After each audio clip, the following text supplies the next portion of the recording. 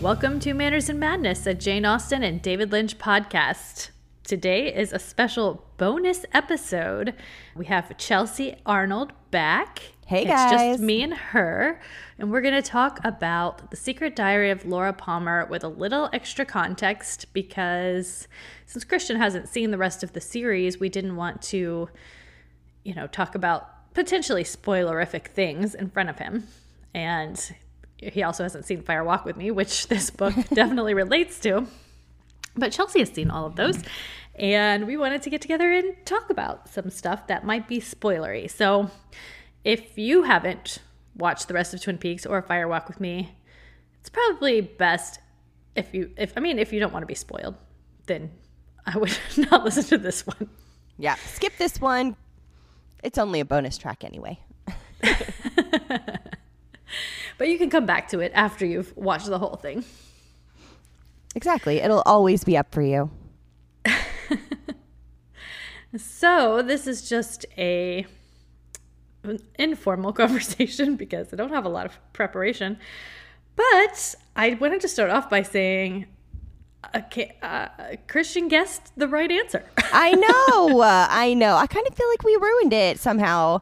I don't know how, but maybe we did. Just talking about her parents, or I don't know. I think maybe like talking about Ben Horne and not, being elusive enough about him, or maybe like we were too like,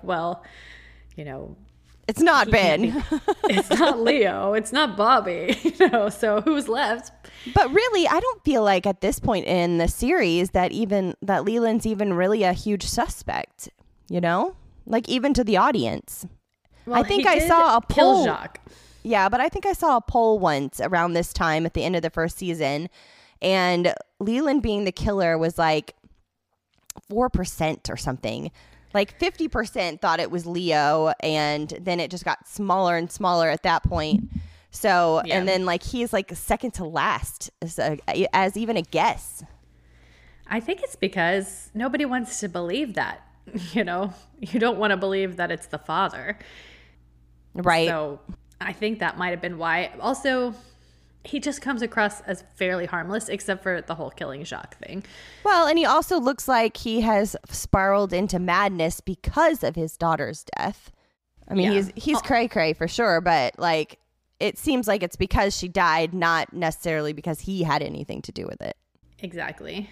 I mean, I was wondering if the book itself, it doesn't really, I don't think, I couldn't tell from reading it. Like, if I had read it back in the day, I would never have known who the killer was. No. But it does, Laura does question, like, why her parents don't know what's happening to her. And I guess from this perspective of 2020, where there's a lot more stories where it is apparent, I would say the majority of people probably are abused by their parents. Or someone they know for sure. Maybe I can't say that. I don't really know the actual statistic, but I do know that like murder statistics, you're more likely to be killed by someone you know. So, right. And you're probably more likely to be sexually assaulted by someone you know, especially repeatedly. Yeah. But, when you take out that part of it, what we're starting with in the show is that there's a serial killer, because we know that someone else has been killed with the same MO, and that doesn't feel like a familial killing, Exactly. And Teresa wasn't from Twin Peaks, so like the association with the people in the town are like there is no association. Obviously, They find one over time, but when you first hear about it, she's not. I mean, she's from the area, but she's not from the town, and they suspect. Right. Obviously, with this young girl from high school who got killed, that she probably was killed by someone who knew her, and therefore, like, I don't know, how could you put the two and two together? It's just, well, besides the like fingernail. Well, right. Except for they had to call in the best of the best with the FBI, the Blue Rose Task Force. Exactly. Yeah, I was talking to John Bernardi, who's been a guest before. Yes. And he I guess wasn't sure if Teresa Banks had been mentioned in the diary, and she's not, and I hadn't even thought about that. Maybe I thought about it while I was reading, but you get so sucked into Laura's story that you kind of forget everyone else. Right. And that moment in Fire Walk with Me when she's with Ronette Pulowski, that happens when she's alive, probably almost a year before she dies. And she doesn't write about it in her diary. No. But that is the time period, I believe, where she's just really coked up and hanging out with Jacques and Leo and Ronette all the time. It just seems weird to me because we know how she got involved with Leo and we know how she got involved with One-Eyed Jacks. But how did she, when she was working for One-Eyed Jacks, yeah, she was getting paid for sex, but it was in the environment of One-Eyed Jacks. Did they hire out girls, like Teresa or Ronette and Laura? They were all supposed to have a three-way or whatever. I think maybe once you start, well, maybe Teresa knew them from One-Eyed Jacks because it seemed like she was just calling in some girls she knew. But I don't know. I guess maybe once you start kind of down that path, you're like, well, now you know the people who can hook you up with other kinds of gigs, but I don't know if you call it a gig, but it's probably an inappropriate word. Got a sex gig at 3, Well, I don't know if we talked about it much in the episodes, but one thing I was really struck by reading the diary was how close Laura and Ronette were. And I don't think that is explored in the show at all. Ronette is barely a character in the show. Agreed. I mean, I guess more so in Fire Walk with Me, but still not that much. It's really kind of crazy because Twin Peaks so focuses on Donna. But by the time Laura was, 14, she was already I'm kind of over Donna. And she was hanging out with Ronette all the time. For everything. Ronette was the only one who looked out for her, it seemed like. I mean, those two did all of their things together. They did the perfume counter. They did Orgies in the Woods. They did One-Eyed Jacks. They did it all. And I wonder about Ronette's home life because we do see her parents in the show and they're very upset over their daughter in the hospital. But yeah. Don't they work for the sawmill? They must not have been great parents. I mean, if we think of what happened with Laura and what her parents were really like, and I don't know, I feel like Ronette must have had some really dark stuff in her background to have gotten into this whole thing. Yeah. I mean, I'm just making assumptions, but it would be interesting to see a Ronette story. We know that her dad works for the sawmill, right? They're probably a poor family. Yeah, that's the impression I got from the show. It seems like, if their daughter got this prestigious job at working for the perfume counter at Horn Department Store, and she was bringing in a good amount of money, they didn't know where all the money was coming from because I'm sure half of it was coming from One-Eyed Jacks.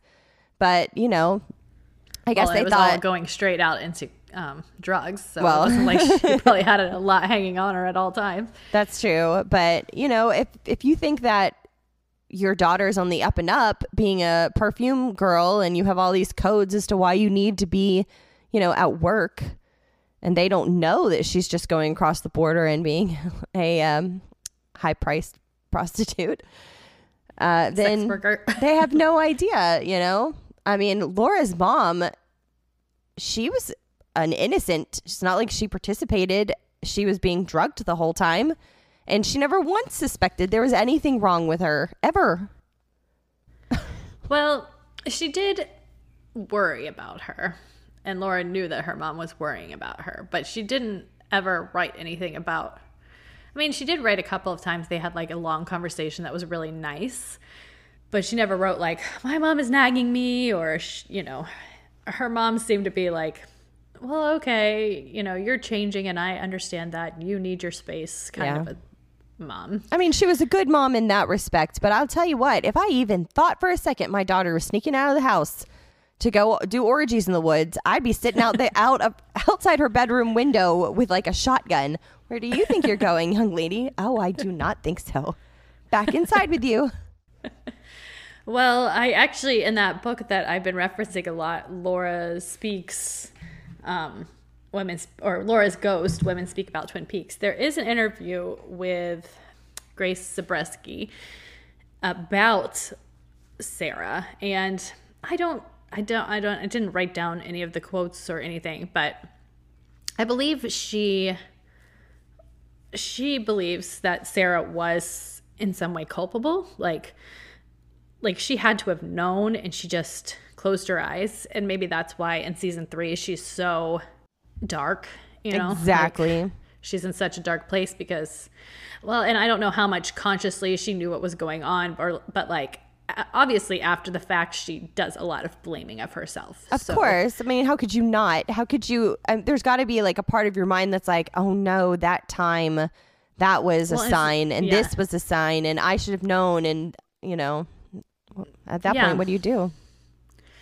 I know. And she was, well, I mean, we know she's being drugged. We see that in the show, and they have that whole backstory with the whole moth frog thing, but I don't know if that's like more symbolic or, because that's really not even specifically said in the show. It's said in the final dossier book that little girl was Sarah, but I don't think that like Sarah has this deep, dark evil inside her, and she was just like, well, I'm gonna let this evil happen. I think it was like more like the guilt of having this. She obviously could have been a vessel, because at the end, isn't it the end of, I want to say the end of the second season, where she talks to Major Briggs and she's got that crazy voice and she gives him like that warning, right? Am I losing my mind? Did this happen? It's a while since I've seen it, so I'm not immediately recalling what you're talking about, but it sounds pretty right. I know there's a part where Sarah is like talking to Major Briggs and she says something.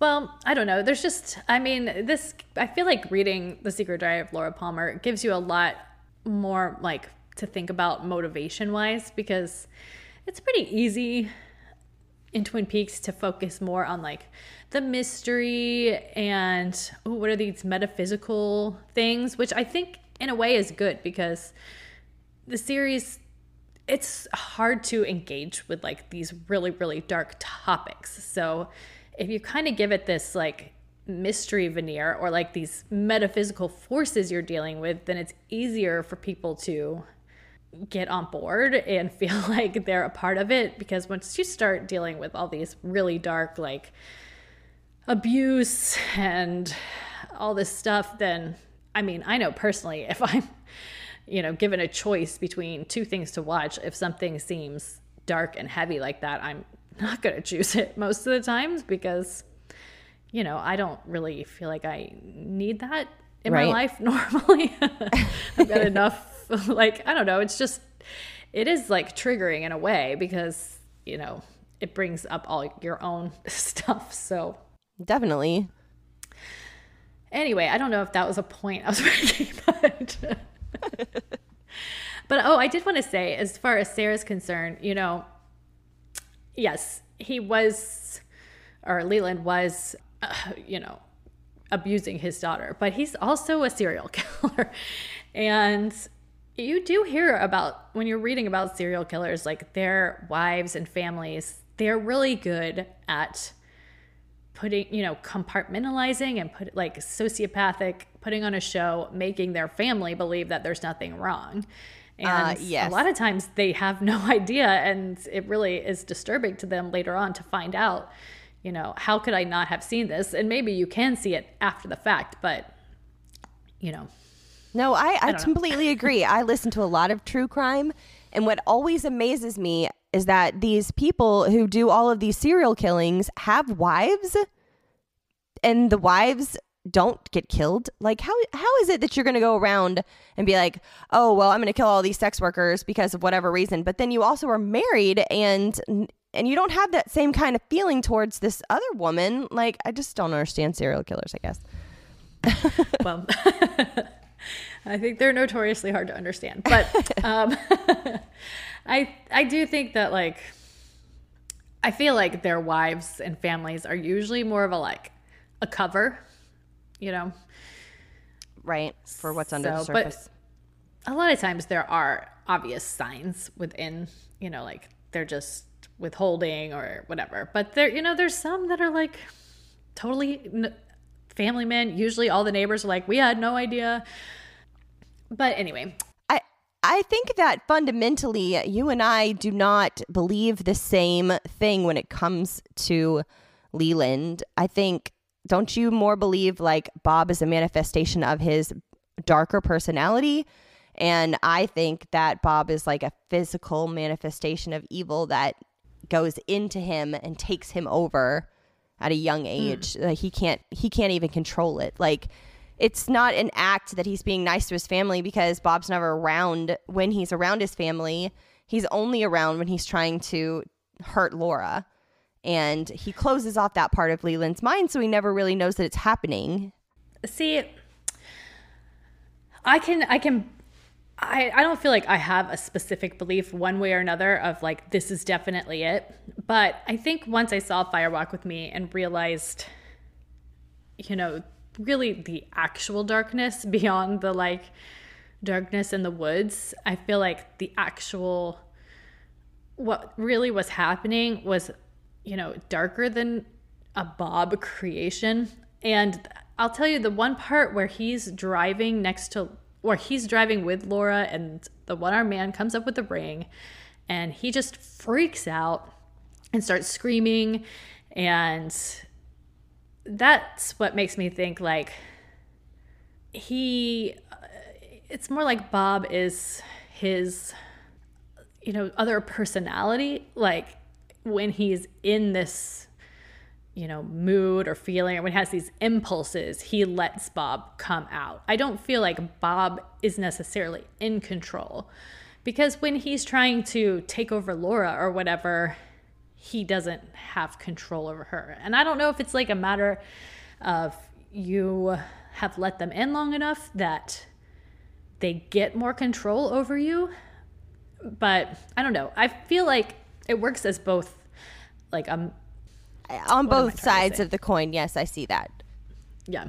But then when you're talking about that scene where Mike comes up and is screaming at them with the ring on his finger, it's almost like Mike can see Bob no matter where he is, whether he's in Leland or just like in an owl or wherever. He always can see Bob. And so he confronted Bob, and Leland was like, what the hell is going on? Why are you yelling at me? And then I think for a split second, even part of like his memory went back to that time as a child when he had Bob like tormenting him. And that's like he just became overwhelmed with all of these feelings that he didn't even understand. But then when he snaps back out of it, he turns to Laura and he's like, are you okay? Did anybody hurt you? And she's terrified because she doesn't understand the difference. He certainly doesn't understand the difference. I guess I actually enjoy engaging from the like metaphysical realm into Twin Peaks. I think it's much more enjoyable to talk about it, like in terms of Bob and Judy and who's taking over who. But I don't want to like dismiss the actual real life evil that's going on. And so I don't know. I feel like it works on both levels, but it's easier to engage with from like a metaphysical level, and from a psychological level, I feel like that's kind of like what the deep down problems are. So I don't know. I do think Twin Peaks is a unique place. Like all this horrible stuff can go on anywhere, but it's not necessarily connecting to greater forces, or maybe it is. I don't know. I mean, in a way, you could take this story and from anybody, a similar story from any person, any walk of life, any country. But in this version of it, we're like peeling away that top layer and we're seeing kind of like inside out version where you're like seeing the different personalities that belong in each person and how they interact with the person. And it's almost like the evil part of them is a separate entity that can be removed from the person in themselves, but just in this veil that we have lifted in Twin Peaks that we're seeing through.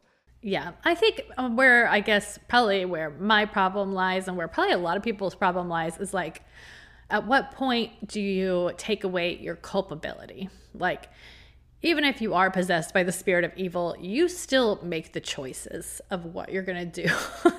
Yeah. So it's like, I don't want to, but like that last scene in Twin Peaks where Leland is dying and he's been caught, and it's very touching. You do feel bad for Leland. Yeah. And I do feel like he was probably, I mean, he implies that he was abused as a child as well. Yes. So it's like an endless cycle of abuse. It's a learned behavior. But then you get Mr. C in the third season, and that doesn't come from some deep Cooper abuse. That comes from straight from Bob, from his evil. But it's almost like Cooper must have in some way invited that. I think, well, I think he invited it in when he chose to take Annie's place in the Black Lodge, but that is a whole nother story. But I know season 3 has so much to talk about because I know. Yeah, go ahead. Sorry. The last scene in Fire Walk with Me where they're in the Black Lodge, or they're in the waiting room, and Leland's body kind of floats to the ground and then floats back up to the sky, and then Bob is separate from him, and then Bob takes the Garmin Bozia out of Leland and throws it on the ground, takes all the pain and sorrow, like he's trying to remove any of the thoughts that he had because he kind of went in and out when he was killing Laura. He realized it was him. He realized it was Bob. They were going back and forth. It was all happening at the same time. But then we know in the series, he wakes up and it's like he has no memory of it at all, because I think at that point, Bob takes all of the guilt, all of the pain, all of the sadness that Leland would have associated with killing his own daughter, and removes it from him and takes it away. So he doesn't even remember that it's happened. And if there's nothing else, just look at Leland floating in the air. He's just a shell that Bob is using. And it seems like nothing more than that. But my biggest thing is that when Leland was a child and Bob would torment him the same way that he torments Laura, I mean, he might have even been in another person who was doing all this abuse to him. And eventually Leland accepted him to come in and be a part of his soul. And that is the difference between him and Laura, is Laura refuses. She might have him in her head. She might manifest him in her thoughts, but she has never once allowed him to be a part of her soul. And that's all he wants. He wants to be able to taste through her mouth. He wants to be in her. He wants to be her. He wants to have complete control over everything that she does and to be the Leland of Laura, Yeah. And that does imply that Leland has not as much control. Exactly. But I don't know. I don't like to believe that if you are an 17, or however old she is, 18 years old, if you're an 18-year-old girl and you give in, I don't want to be killed, I will accept Bob into my heart, that she still has zero control. Obviously Leland had some control. He still was able to live his life, get married, have a child, Yeah.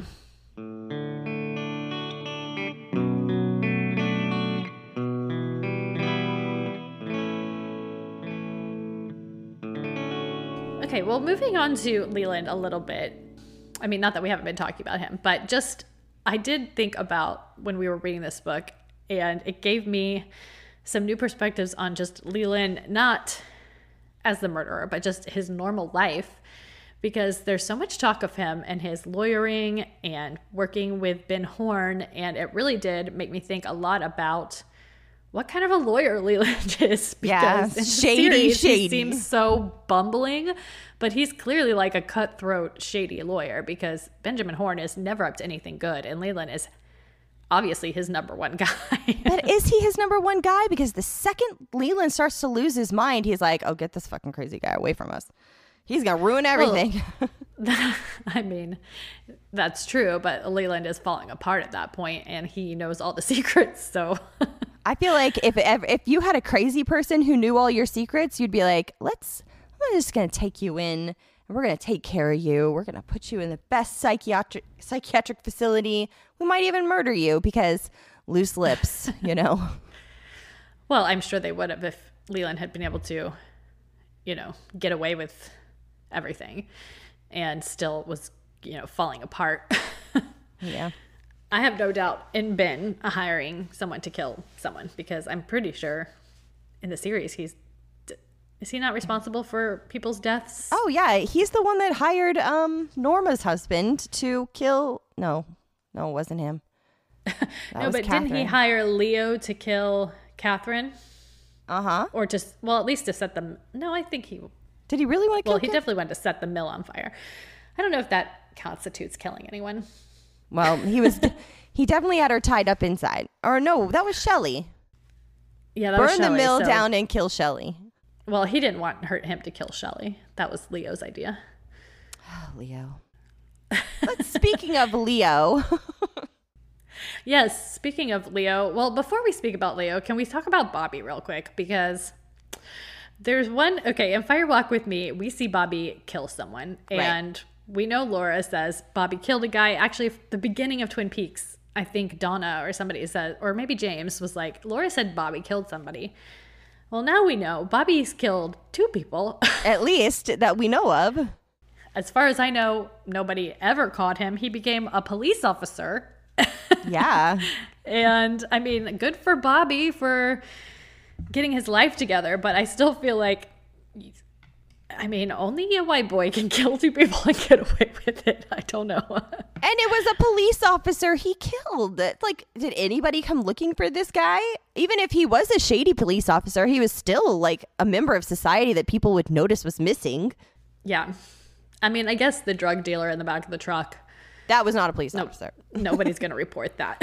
No, that one's going to go unnoticed probably. Especially when there's already like a total shootout happening.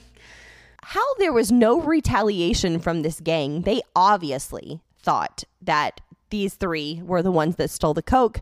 Then they know that one of their members was killed by one of them. How was there no retaliation? They never once came to be like, no, we're the south side of Twin Peaks and we're not going to let this fly. We're low down. Well, I'm guessing because it ended in a huge shootout, which they were all shooting at each other, that probably at the end they were like, well, there's a lot of dead people here. Let's just, you know, scratch up our losses. And nobody even heard, like, nobody reported to the police, you know, there is a couple of guys driving 1,000,000 miles per hour down our street and there's gunshots going off. You might want to investigate this. Well, I mean, the town had already turned off power to the entire Lowtown, so I don't think anyone cared. Oh, well. And that does make me think a little bit about, I mean, that's like one of the most political parts of Twin Peaks, besides maybe like who's going to own the land of Ghostwood Estates. But like, that's that little insight as like, well, you know, like poor sections of town, even, you know, today, like I know I was just reading an article about Jacksonville, and in the north side we have like 2 grocery stores, where on the south side we have about 50,000 million types of grocery stores to choose from. And, you know, it just shows like how towns treat the poorer sections of town. And it's just like this really interesting little nugget, right, nestled into this Laura Palmer book that I'm sure she doesn't really do a lot of deep thinking on that. Well, maybe she does because she's, you know, always trying to be good, but she's got a lot of other stuff on her mind. So I wonder if she goes to Lowtown to deliver her meals. I don't know. I mean, I would guess there's probably poor old people in Lowtown. Oh, I'm sure. Okay, well, let's see. Is there? We were talking about Bobby, and let's all just remember that Bobby was actually a decent human being, and it just makes me sad when I was thinking about the first scene where Donna's sitting there and the girl runs across the courtyard screaming, and she looks at Laura's seat and she automatically knows that it's Laura. And yeah, you guys hadn't been like super close in a long time, but can you imagine someone who used to be your best friend and you just automatically know that that's it, they're dead? Yeah. You know it. And James knew too. And James knew too. I feel bad for James because he is so underrepresented in this book. Like, who? What? I don't know. But, yeah. But Bobby and her were like, you know, they actually had a legit, real relationship. And I'm not talking high school. Like, they went through some major stuff together. And you would think he would just, I mean, I remember seeing his face when they first tell him, and he is devastated. He doesn't believe it, but he's like, there's no way. No, not Laura. Yeah. But then he was like, oh, but well, in a way, he kind of gets over it so quickly. It makes me feel like, well, I guess he probably knew it was coming too. I mean, he had already started to distance himself from her because he knew he was never going to have a real relationship with her. But he still loved her enough to keep providing her with drugs and, you know. She had totally pushed him away at that point, so. Oh, for sure. I mean, she was probably out there being like, you should get together with Shelley. Honestly, they're the perfect little pair because Leo and Laura were way more suited for each other in the darkness, and they each had their light counterpart that ended up being for sure.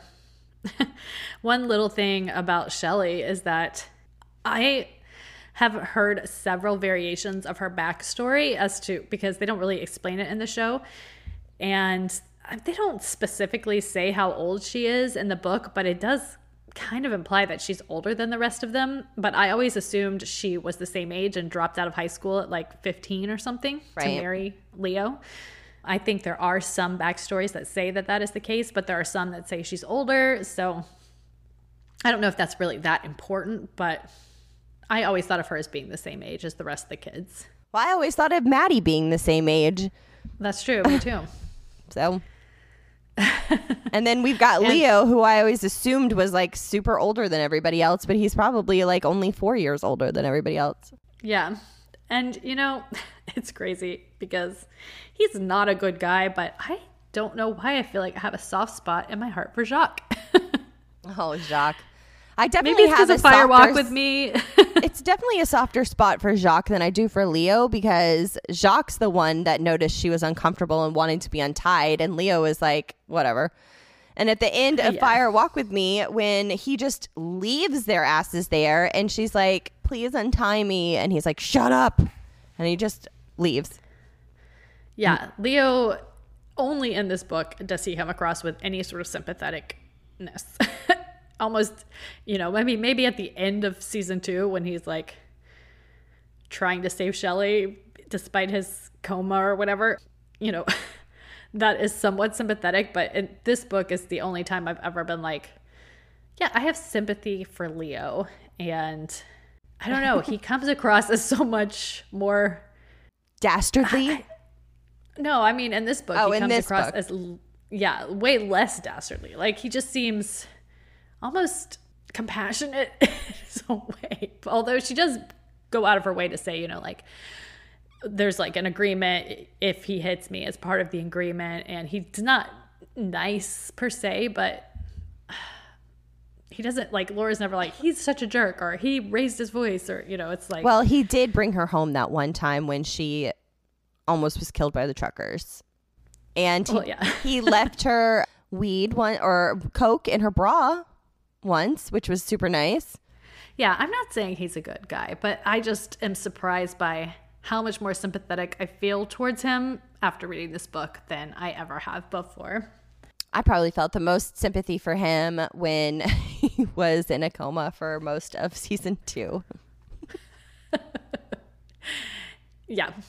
But he definitely gets what's coming to him. But I don't feel necessarily sympathy for him. It's just like, oh, that sucks, but you kind of deserve it because you are such a jerk. Yeah, like I said, he totally gets what's coming to him. Yeah. I guess I probably, at the time, maybe thought it was Leo.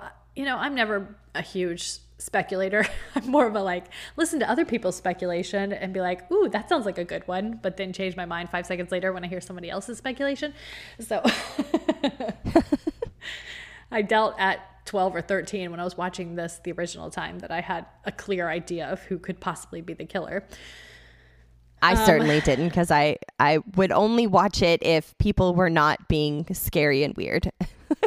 So It's too bad that there's nothing, and maybe it's in the pages that were torn out of the diary, but like, too bad there's no mention of Cooper at all. Like, it's just a strange man in my dreams. Or Teresa Banks. Or not Teresa. What's her face? Annie. Annie being the one that's like, oh, yeah. Don't take the ring, Laura. But, that would have been at the end of the diary where the pages would have been torn out.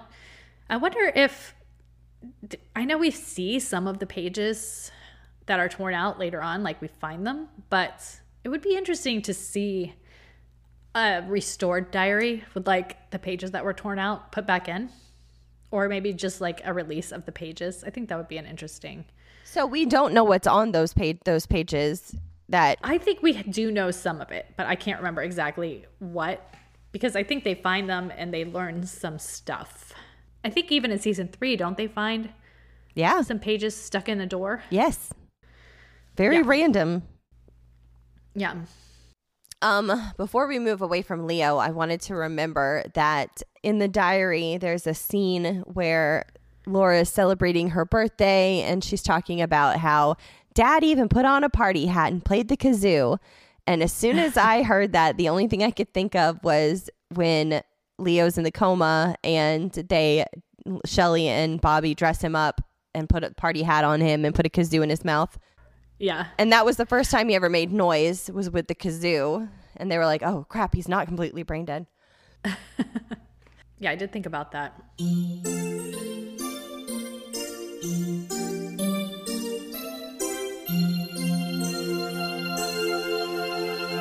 Are we to assume that the white horse that keeps being referenced in Twin Peaks is supposed to be like the ghost of Troy somehow? That is exactly what I was just thinking. I can't recall. I believe the horse shows up in the first season, but I honestly can't remember. So I'm wondering if the horse was something that Jennifer Lynch took from the series and put into the book and be like, this is the explanation for the horse, or if it was like the diary came out first and then they started putting the horse imagery into the show. Well, I know from Chet Desmond. I feel like Sarah's the only one who sees the horse.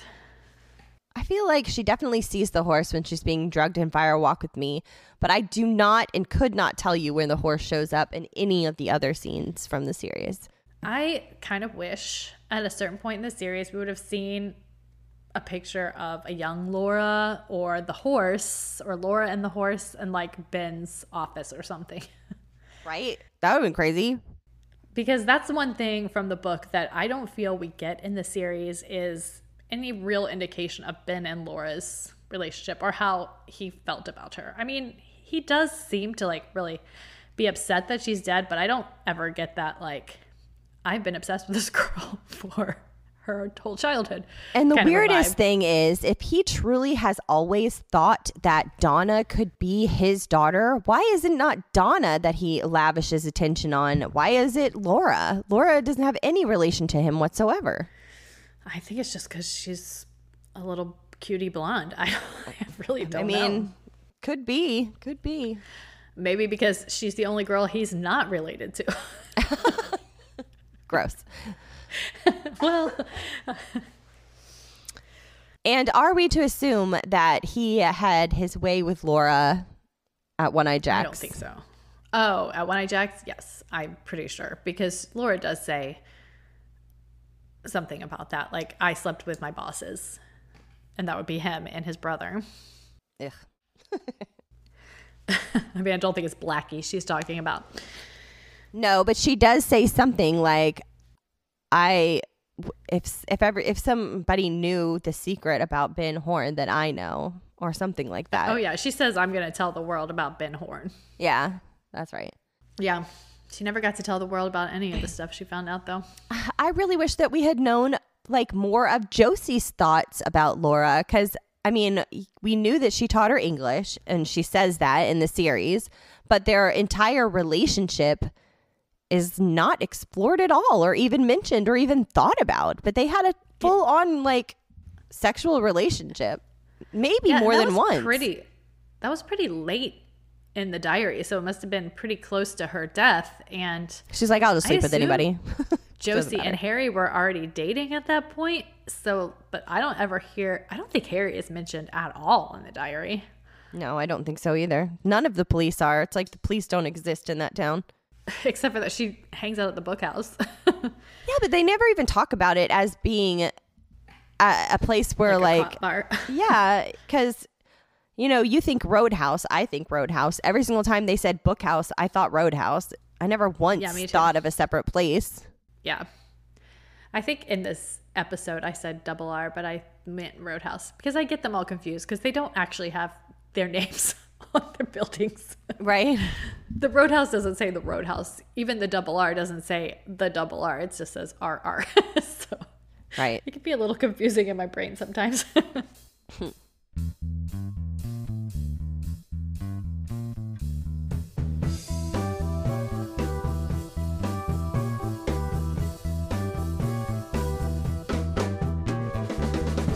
But do you think that this book in any way fits in with season 3? I don't really think season 3 fits in with anything, but that's only because I've only seen it once, and the only thing it fits in with is it's like a parallel universe that it takes characters from the same show that we know and love, and it's a whole different show. It's just completely different. Yeah, I feel like when season 3 comes, we'll have about 1 million of these kind of weird speculation episodes because there's so many, unanswered questions about season 3. Although there's a lot of people in the Twin Peaks community who have done a lot harder thinking on it than I have. I've just watched it a few times, and at this point I'm kind of like, well, I'm just going to wait till we get to it for the podcast so that I can, experience it as fresh as possible. I need a good YouTube person who loves Twin Peaks to go through all of their theories just so I can watch it. I know someone who is going to do that, I think, but I will say no more. Exciting. Well, Keith said recently that he thinks it's time we should rewatch The Return, and if this person coincides with doing weekly things, I'll watch it at the same time to get some idea of whatever. Well, I'll let you know because okay. I'll let you know. I mean, there is that 5-hour Twin Peaks Explained, but I've never watched it, and from the people I've talked to about it, they're all like, I do not agree with this person, so don't waste your 5 hours. Whoa. So I have no idea. I don't want to diminish that video, but I haven't seen it, so I have no idea. I honestly, as long as you're not declaring my theory is the only one and it's definitely right, then I think all theories could be valid. Exactly. And since if you were to sit down and ask David Lynch if this is what it was, he would be like, yes, to everybody's suggestion. It's up to you. He's never going to tell you you're right or wrong. He's never going to sit down and be like, okay, here's what it all means. Well, from my understanding of David Lynch is he does a lot of free association, and a lot of his ideas are more instinctual than some sort of puzzle that he's putting together. And so if you're getting all of your inspiration from your subconscious, how can you really explain exactly what it is? Because your subconscious is not it's not all about definitive answers, I think. And that's what I really love about him is it feels more like real art because it's it's tapping on everyone else's subconscious and what is it bringing up in their subconscious. Why can't I say the word conscience right? You had trouble with that last time too. I don't know. I write it down wrong every time and I can't say it properly. But I don't know. Do you understand what I'm trying to say there? I do. It's he gives you the answers right at the beginning of Fire Walk with Me. We live inside a dream. Dreams have no... When you are dreaming something, you totally get it. But when you try to tell somebody about this dream, you're like, okay, I'm not sure why we were coming out of a window and why it was the edge of a cliff. But somehow we got down and it turned into a parachute. Yeah. But it totally made sense in your mind when it was happening. Yeah. It's symbolic imagery that could also be literal, but Exactly. So I like it. It's like a different meaning for every person depending on what their subconscious thinks it is. Yes, I think that it's meant to just, it's kind of like a frequency, you know? We all hear it differently. Yeah. It's not supposed to have a picture or anything. It's just supposed to evoke something in yourself. Yeah. And it makes me think of like, you know, I think it's in the 3rd season. They ask, it's all a dream, but who is the dreamer? And is it Laura? Does this book make you feel more like it's Laura? Maybe. I mean, with all of her drug-induced, I mean, she basically at the end is living inside a dream. She's not 100% sure of what is actually happening and what isn't actually happening. Definitely. So, I mean, it could be. Maybe this whole time she wasn't killed. Maybe she's been in a coma and she's been dreaming this whole land up. Well, I mean, season 3 implies that maybe it could have been her dream all along. I mean, I think season 3 seems a lot closer to maybe being a Cooper dream, but I don't know. I feel like it's almost like it could be Laura's dream. It's almost like season 1 and 2, and I feel like I saw somebody write this once. We, as the audience, were watching a story, but they were also watching the story. They were watching the soap opera, at least at the beginning. Invitation. Right. Invitation to Love. And at no point does Invitation of Love bleed into their reality in any way. But what if season 3 is characters from season 2 being pulled out of that television reality, like WandaVision style, and brought into the real? I don't know. What if Laura has been in the real this whole time ever since she died, which is why she grew up and had her son and did whatever. And Cooper, who is like the investigator of this story in this television series, was able to, when he went into the Black Lodge, it's like going into the production studio and then you get to walk out the door into reality. And now he's like, wait, what? I don't know. I mean, that's getting really into season 3 territory. So, well, I don't get season 3 at all. So that's the best that's the best I got. Well, I'm all for talking about season 3. I just feel like maybe not the best episode to do it in because we're mostly dealing with a diary, and I don't feel like season 3 and the diary don't feel very much connected. They don't, not at all.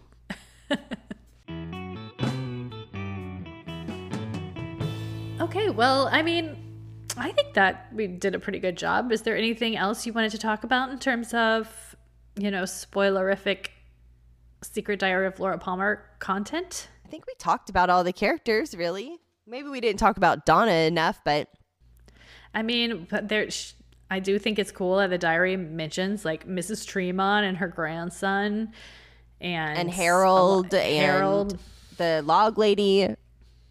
Yeah. Oh gosh, that is one thing. Let me talk about that really quick. I've always really loved the like little relationship between the log lady, Margaret, and Laura, but the one time that they met in this book was a very cool scene, but I really felt like Margaret knew what was going on and she never does anything. And like of all the people to have known what is going on in this town, I feel like she's the only one who shows that she does kind of know, but she doesn't act like she can do anything to stop it. It's like she can see under the veil, but she also maybe can't stop it, or maybe I feel like she could go to the police. Well, yeah, but like what if it's like Doctor Strange saying the only way for this to come out good is to go through this path? Yeah. It's just, I hear a lot of times people, well, and maybe it's not even fans so much as like within the series itself, even Bobby is like, we all knew something was wrong with her and we didn't do anything about it. And we had a whole discussion about this on one of the last episodes. But honestly, the only person who feels like they definitely know what's going on and does nothing to help is Margaret. And I really don't like that thought because I don't believe that of her. And I don't know, maybe it's just like nobody's going to believe her because she's the log lady, or Well, that's what I was thinking. it feels kind of like she lies to Laura because she's like, you're going to be very special. People are going to love you. Good things are going to happen. Just pay attention. And that doesn't happen. Even later, Laura's like, is this the good thing that's supposed to happen to me? I mean, she does say a lot of people will love you, and they do, but they almost, I mean, like, they love the idea of her. They don't love her enough to get to know her. Right. They don't love her enough to protect her. Exactly. And so I don't know. That just is the one thing that kind of rubs me in a weird way, because I love the log lady. I do not believe she would let Laura be abused as a child forever and not do anything about it if she knew about it. But it does imply in the book that she does know. So I don't know. That just doesn't sit really well with me. So also, we know from just in general that everyone in that town has light and darkness within them. Everybody has a good and everybody has a bad. And maybe Margaret's bad is that she knows everything, but she won't do anything about it. Maybe. I don't know. Maybe there's like a lot more going on with it that she can't deal with. And I mean, obviously, she's got her own emotional problems with her husband's death and her loving this log and being pretty much a recluse herself. It's just, it's just one of those random little things. I mean, it's the only really little thing that I was like, this feels wrong. Like, this feels like a mistake within this book in a way. I mean, I don't know. I wish she had had more scenes with her. Like, I wish she had showed up again. I was just thinking Laura has relationships with a lot of recluses, She does. Well, because I feel like Laura understands that. She understands like that kind of emotional pain that would cause a person to do that. Whether she realizes that she understands it, or if it's just kind of like, I do because I've experienced it and I just instinctually, I mean, I know I've had a lot of friends over my life who have had like, emotional, and maybe everybody has some emotional issues, but sometimes I wonder, am I just like attracted to these kinds of people who could be law of attraction? Yeah. And I don't know. But like, it's not just Harold or Miss Tremont. It's like Johnny, he's isolated completely, not in the same way, but like she is attracted to him for the mere fact that he's by himself, and the log lady seeks her out, and they're both, she's completely isolated, or not completely, but like she chooses to be isolated as more than less. Yeah. I mean, it's very admirable that Laura, despite all of her own problems, is still always like looking out for the underdog, if you will, or finding the like compassion for the people that most people shift aside, where she could easily just be like, oh, I've got my own crap and I'm not going to worry about other people. Which that's my other thing I did think about a lot while reading this book is, or actually not while reading it, but after reading it, I was thinking a lot about Laura, and just like, if I just knew her when I was a teenager and she was a teenager, would I like her? And I have to say, I might not, because as much as everyone loves Laura and she's very good at putting on her act of being perfect, I feel like that personally, I think I personally have a tendency to feel like I know when people are putting on an act, and even if I don't know it for sure, that's usually what puts me off of people. And Laura also not a good friend. Yeah, that's true. She's not.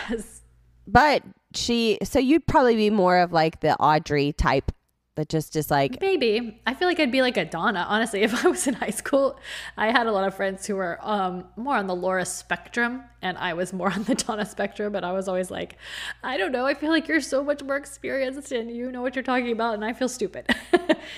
And the truth is, nobody has any idea what they're talking about in high school. They just fake it. That is very true.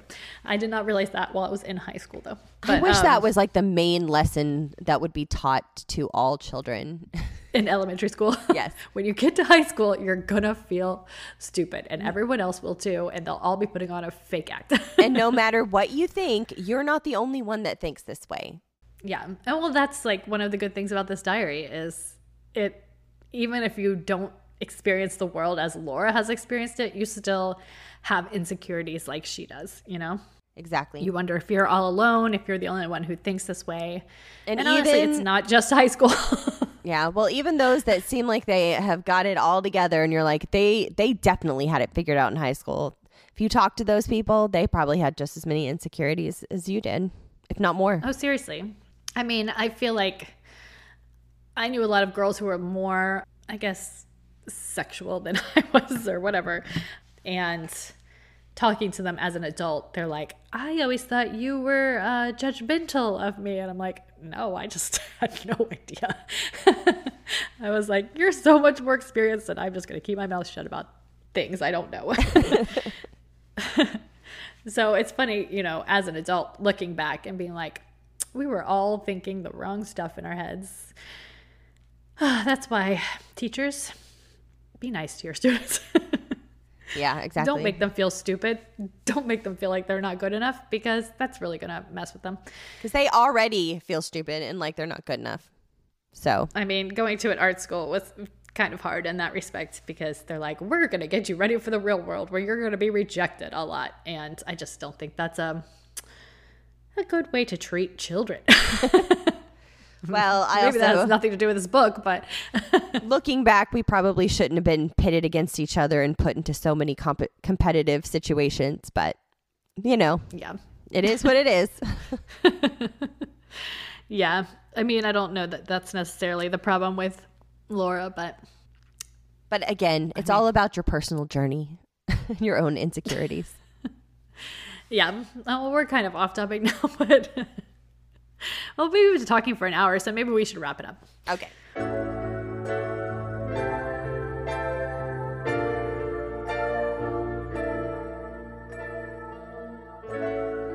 Did you have any final thoughts on Secret Diary of Laura Palmer that you didn't get to say during the main episodes? I just really liked it. I'm glad that I got to read it. I've always wanted to, and it was presented in such a fantastic way thanks to Sheryl Lee. Yes, definitely agreed. She did an amazing job reading the book, and I mean, I have always loved audiobooks, so it was right up my alley, and I definitely recommend that you listen to it. You probably already have if you're listening to this spoilerific episode. And what else? Is there anything else that I missed? I don't think so. I think I've pretty much said all there is to say for me for now about Laura. And we'll pick back up during Fire Walk with me. Yeah. Yep. Okay. Well, it was great to talk to you. It's great to talk to you, and I will definitely be back in the future. Yes. Yes, when we get to Fire Walk with me, or maybe before that. We'll see. Maybe you can do a Jane Austen episode with us.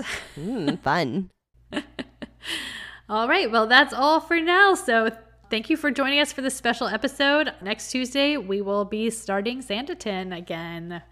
So we hope you'll join us. Good night. Bye.